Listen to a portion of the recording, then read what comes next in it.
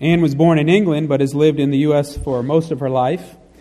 After graduating high school, she aspired to be a ballerina and owned a dance school for over 35 years. Anne married Bruce Van Hine, and they later had two daughters, Emily and Megan. Emily attended ENC from 2000 to 2004 until a young alum named Scott, who graduated from 2004, swept her away from ENC so she could be close to him, and she later finished at college somewhere else. And then her youngest daughter is Megan, and they both are married. She was married to Bruce for 21 years. Bruce was a New York City firefighter who was killed in the line of duty on September 11th. Anne is a volunteer guide with the Tribute Center, where she gives walking tours of the World Trade Center site. And if you want to follow Anne on Facebook or on Twitter or Instagram, she's on all of them, you really get an inside view of Freedom Tower and all the work and the memorial that's being built there. And she really gives great updates of all the wonderful things that are happening down there and her work with the organization. She is also the Children's Ministries Director for Warwick Valley Church of the Nazarene, where she fulfills her passion of telling the next generation. She's also been the District Children's Director for many years, and a place called Camp Taconic is very special to her. And if you drive onto the campground of Camp Taconic, which is the Metro New York District campground for the Church of the Nazarene, as you come up right before you come to the main building, you'll see a piece of steel that's dedicated in Bruce's honor, that is from World Trade Center, I assume the South Tower, that's dedicated in his honor as a memorial to him. She has been a wonderful servant in the church, so is Bruce. She's been a wonderful servant on the district, so is Bruce. Will you please welcome Miss Anne Van Hine?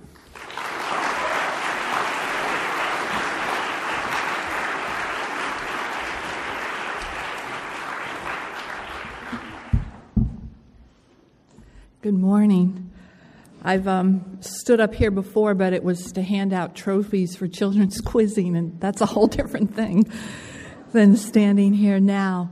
The song we sang just before this last song had a line in it that was the line that got me through the night of September 11th into September 12th. The fire department would come to my home around midnight to tell me that my husband was unaccounted for. And I remember when they came, Charlie, who was Bruce's lieutenant and also a believer and a good friend, he kind of hemmed and hawed, and I said, "Charlie, just say it." And Charlie said, "They're unaccounted for." And I said, I have no doubt that God can get me through this, but I don't want to go through this. And then in my mind, I heard my own words come back to bite me. Because I many times had said to my own daughters, most of life has nothing to do with what you want to do.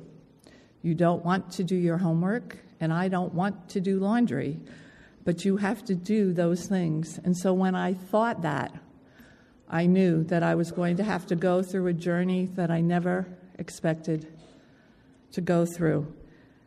I stayed up that entire night because the word says, weeping may remain for a night, but rejoicing comes in the morning. And I had to know that there was another day. And you know what? On the morning of September 12th, the sun rose again. The S-U-N and the S-O-N. In the couple of days after September 11th, I would go to Scripture, to things I already knew, because your brain kind of gets a little fried when you're going through crisis like that. And I went to a Scripture that my daughters had heard a lot, which was our qualifying Scripture, which was, finally, brothers, whatever is true, whatever is noble, whatever is right, whatever is pure, whatever is lovely, whatever is admirable, if anything is excellent or praiseworthy, think about such things. That was always the answer when my daughters say, "Could we watch? Could we go? Oh, let's see. Does it qualify?" It's not their favorite Scripture. And needless to say, many times God was saying to me, "Does it qualify?" But I glanced up from those words, and I saw these words, "Rejoice in the Lord always." I say it again, rejoice. Let your gentleness be evident to all. The Lord is near. Do not be anxious about anything, but in everything, by prayer and petition with thanksgiving, present your requests to God. And the peace that passes, I goofed it up. And no, I didn't. And the peace of God, which transcends all understanding, will guard your hearts and minds in Christ Jesus. And when I read those words, will guard your hearts and minds in Christ Jesus, I knew I wasn't going to lose my mind, and my heart was not going to be totally broken, because God was guarding them. Bruce always wanted to be a firefighter when he grew up. It has been said in some circles you can't use the word firefighter and grown up in the same sentence, but what can I say? And when we'd been married a year, he was, when I met him, he'd just gotten out of the Navy. And when we'd been married about a year, at that point he had his own tree business. He was an arborist, cut down trees, trim trees, all that kind of stuff. And of course you can't do that in the winter. And so he had a wonderful work ethic. So he drove a taxi or drove a limo or all kinds of stuff. But as someone that always knew what I wanted to do, this whole, what am I going to be when I grow up, kind of made me crazy. And so I said to him one day, what did you always want to be when you grew up? And he said, a firefighter, a real firefighter, a New York City firefighter. I said, then go do that. Just do that. So, of course, it's not quite that simple, but in my mind it was. And they had a time where you could sign up. So he went and signed up. And when he signed up and he was online, well, actually it wasn't until he was through the line and looked back at the sign, he was 1 month away from being ineligible because he would have been too old. He filled out the paperwork and he took the test, the written test, and he did well. And he took the physical test and he did well. And he took the psychological test and he did well. Actually, I have to tell you a quick thing. He really messed with the psychologist, which I don't really think you're supposed to do that. But because the psychologist said to him, do you have any siblings? And Bruce said, I have a sister. And he goes, where's your sister? And he goes, in Leavenworth. Now, some of you know that Leavenworth, Kansas is where the federal penitentiary is. So to some people, when you go in Leavenworth, they think you're in prison. So there was a pause, and then the psychologist said, is she incarcerated there? And Bruce goes, no, she lives there with her family. And when he's telling me this later, like I'm yelling at him, because that's what wives do, saying, don't bet, no. But so the list comes out, and he's pretty high up on that list, and he's going to be a firefighter. Except there was one problem. A lawsuit came against that list, and it took 8 years for him to become a New York City firefighter. And in those 8 years, he did other things. He became a firefighter at West Point. But in those 8 years, the Lord kept saying, it's coming. It's coming. And he became a New York City firefighter. And on September 11th, he was doing his job, a job that he loved. And I can tell you that is why I have never asked why, because I know why he was there. He was doing his job.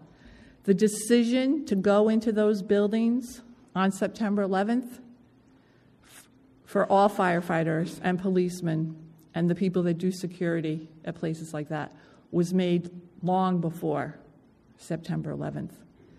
Just like the decision of Christ to go to the cross was made long before the Garden of Gethsemane. God did amazing things after September 11th. amazing. I hid behind God. I allowed him to carry me. At a point, he put us down, and then he picked us back up. I'm going to just briefly tell you Bruce's events of that day. He was on duty. Actually, the last time I saw my husband was September 9th, 2001. And when he left for work that day, he said to me, "I am so blessed." And of course, in typical wife fashion, I said, "Why?" And he said, "Because I'm married to Miss Ann," which I comment, some people wouldn't consider that a perk. Especially any of you that's been at camp with me, you know that. He said, "We have 2 wonderful girls," which we do, "and we've had a great summer." And we had. And I spoke to him again on Monday night, and I can't tell you anything about that conversation. I only remember the Sunday one. He would be on duty, and they would be sent to Lower Manhattan when the first plane hit. And even though his firehouse is in the Bronx, Squad 41, near a rather large baseball, I guess I'm not allowed to mention the name of that place, but you get the gist of where it might be. They would, on their way, see the second plane hit. And they would park up on Broadway and walk down Liberty Street, which is a street that I walked down many times now, but never walked down before September 11th. And they would go into the South Tower and come across injured civilians and start to bring those civilians down. And my husband would be killed in the collapse of the South Tower. I wouldn't know all that for months. See, when you're married to a firefighter, or even a policeman, or even a military person, there's always a possibility they're not going to come home. But the scenario that September 11th created was beyond anything you could have thought of. I would have a phone call in March of 2002 to tell me that they had found Bruce's body, asking me if I wanted to go there to see his body be carried out. And I said, nope, because there are some images I cannot have in my head. And I'm going to go into real mom mode right now and say to you, be careful what you watch. Because once that image gets in your head, you can't erase it. Okay, out of mom mode. But I knew his body would be treated with the utmost respect. It was carried out by firefighters from Squad 41, covered with the American flag, and I have that flag. But you know, if all I can talk to you about is what happened on September 12th, and the days past that, if all I can talk to you about was 12 years ago, then my faith is not living. Because we should be able to talk about something God has done every day. Because every day He's doing stuff. I miss it most of the time, but every day He's doing stuff. You know, sometimes we pray, oh, be near so-and-so, be with so-and-so in that hospital room and stuff. I don't pray that anymore, because you know what? God's there. What I find I need to pray is open their eyes and their hearts and their ears so they can see Him. About 7 years ago, some information came in the mail about doing tours around the World Trade Center. At the time, it's for the Tribute Center. The actual center wasn't even opened. And I thought, well, I can do that. And I went to the training and was terrified on the way there. And when I'm at the training, there's someone in the group who is a pastor. And they say, you know, you shouldn't get too political on these tours. And I thought, well, that's fine. I'm not going to get political. But then because there was a pastor in the group, somebody said, well, you shouldn't get too religious either. And the whole thing was about sharing your story. And so I'm just sitting there. And you know how God nudges you sometimes? And it's like, and I'm sitting, because I don't really think he's talking to me, And I finally raised my hand. I said, excuse me. I said, if you're saying you can't mention God, then I will respect that. But if you want me to tell my story is God. And so I have to mention God, or at least mention my faith. And they said, as long as it is your story, you can mention God. So I do. When I give walking tours of the World Trade Center site, I tell people there are 3 reasons I've made it through the last 12 years. The first is my faith. Now, if I'm doing a tour from somebody for a group and it's from whatever church, then I put that on even stronger. Because hopefully you're not going to tell me not to talk about God. If you're from a Christian school, I go for it. And I say the second reason I've made it through the last 12 years is my husband was a New York City firefighter. It was his job. He was killed in the line of duty. And the third reason I've made it through the last 12 years is my family and friends. We don't do life alone. We don't. And you guys are at a wonderful point in your life when you are having pulled away from your parents. You have to, because you're becoming independent people. That was your parents' job, to do this. But don't ever get so far from your family that you can't get back. But if your family is not good for you mentally and stuff, then, move away a little bit. And find other people to be those roles. Okay? We need those older than us to be mentoring us, and those younger than us that we should be mentoring. I had a phone call on April 1st of this year asking me if I wanted to go to Japan with the Tribute Center. All paid and everything. And I did ask after the fact if it was an April Fool's joke, because it was April 1st. But it wasn't. And I went to Japan as a representative of the September 11th Families Association and the Tribute Center. It was 9/11 speaks to 3/11. 3/11 is the date of the earthquake, tsunami, and then nuclear disaster. And the whole time I'm thinking, what am I doing here? I'm a ballerina.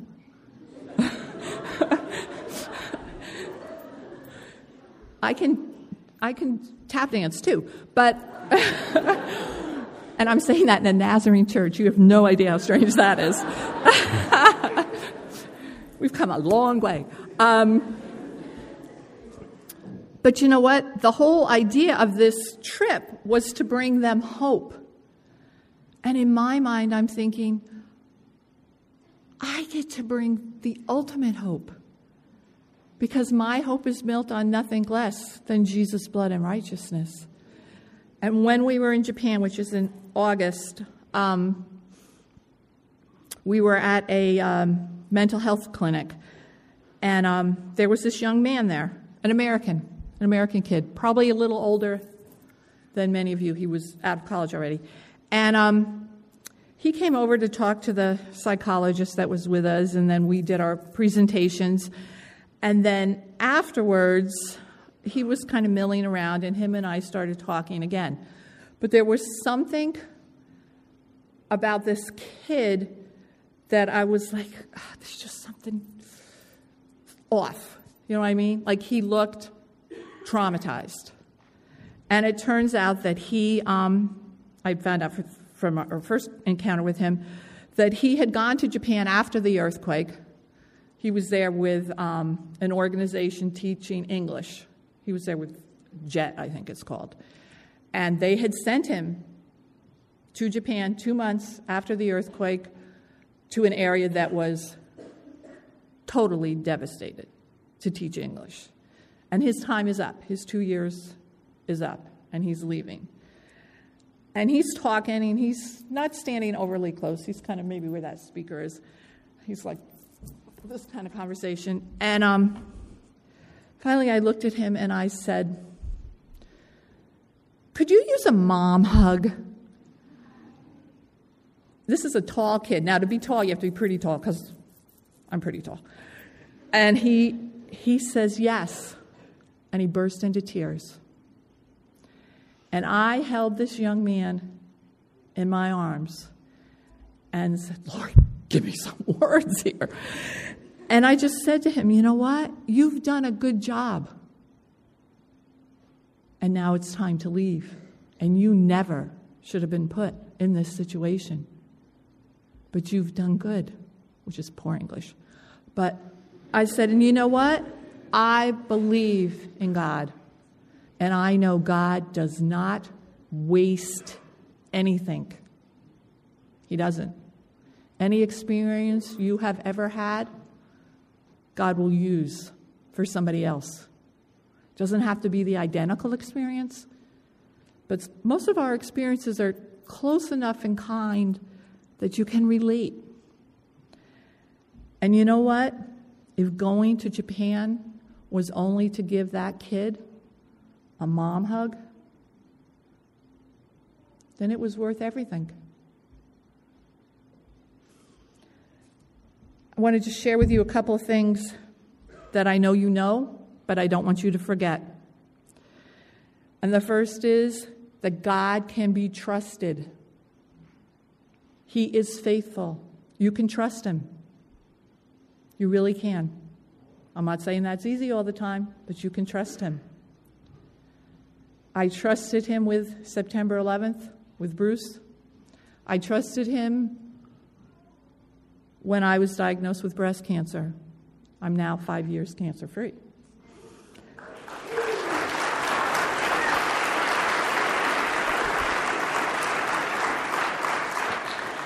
And I'll be brutally honest with you. It is easier to pray, "Thy will be done," when you're talking about somebody else than when you're talking about yourself.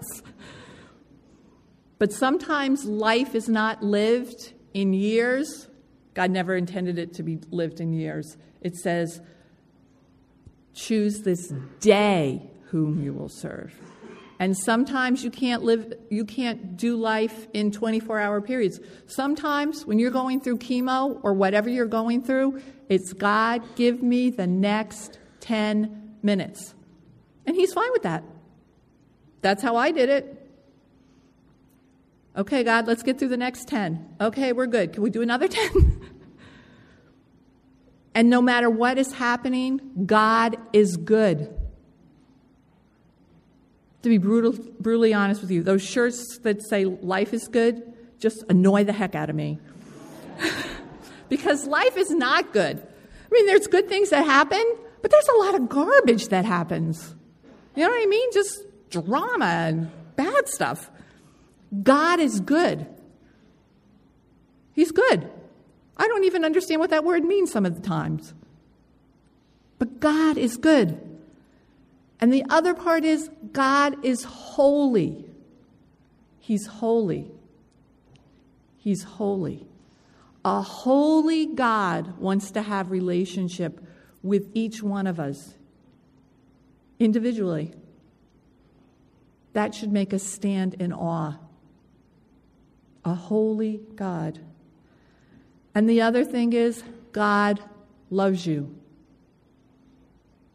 more than you could ever imagine. And he loves you whether you're tuned into him or not. Because his love for you is not based off of anything you do. He loves you. There is a song by Matt Redman, and the lines in it say, "Scars and struggles on the way, but with joy our hearts can say," yes, our hearts can say, "Never once did we ever walk alone. Never once did you leave us on our own. You are faithful. You are faithful." And I can tell you that that is true because I've lived it. and I haven't lived it particularly well. I am in the remedial class, if God has that, of, let's learn that lesson again. If you ever come to New York, let me know, and I'll give you a tour of the World Trade Center site. It is amazing, the memorial they have built there. My husband would be horrified by it because he would tell you he died in the line of duty. But it is an amazing, amazing memorial. I have one scripture I want to read for you, and then I want to, if any of you ever did camp with me and you asked me to sign your T-shirt, I write 2 words on your T-shirt, and those 2 words are, be there. Meaning, when eternity comes, be there. I may never see you again until eternity comes, and I look forward to hearing all the wonderful, amazing things God does in your lives. But I want to close with this. I pray that you, being rooted and established in love, may have power, together with all the saints, to grasp how wide and long and high and deep is the love of Christ, and to know this love that surpasses knowledge, that you may be filled to the measure of all fullness in God. Now to him who is able to do immeasurably more than all we ask or imagine, according to his power that is at work within us, to him be the glory in the church, in Christ Jesus, throughout all generations, forever and ever. Amen.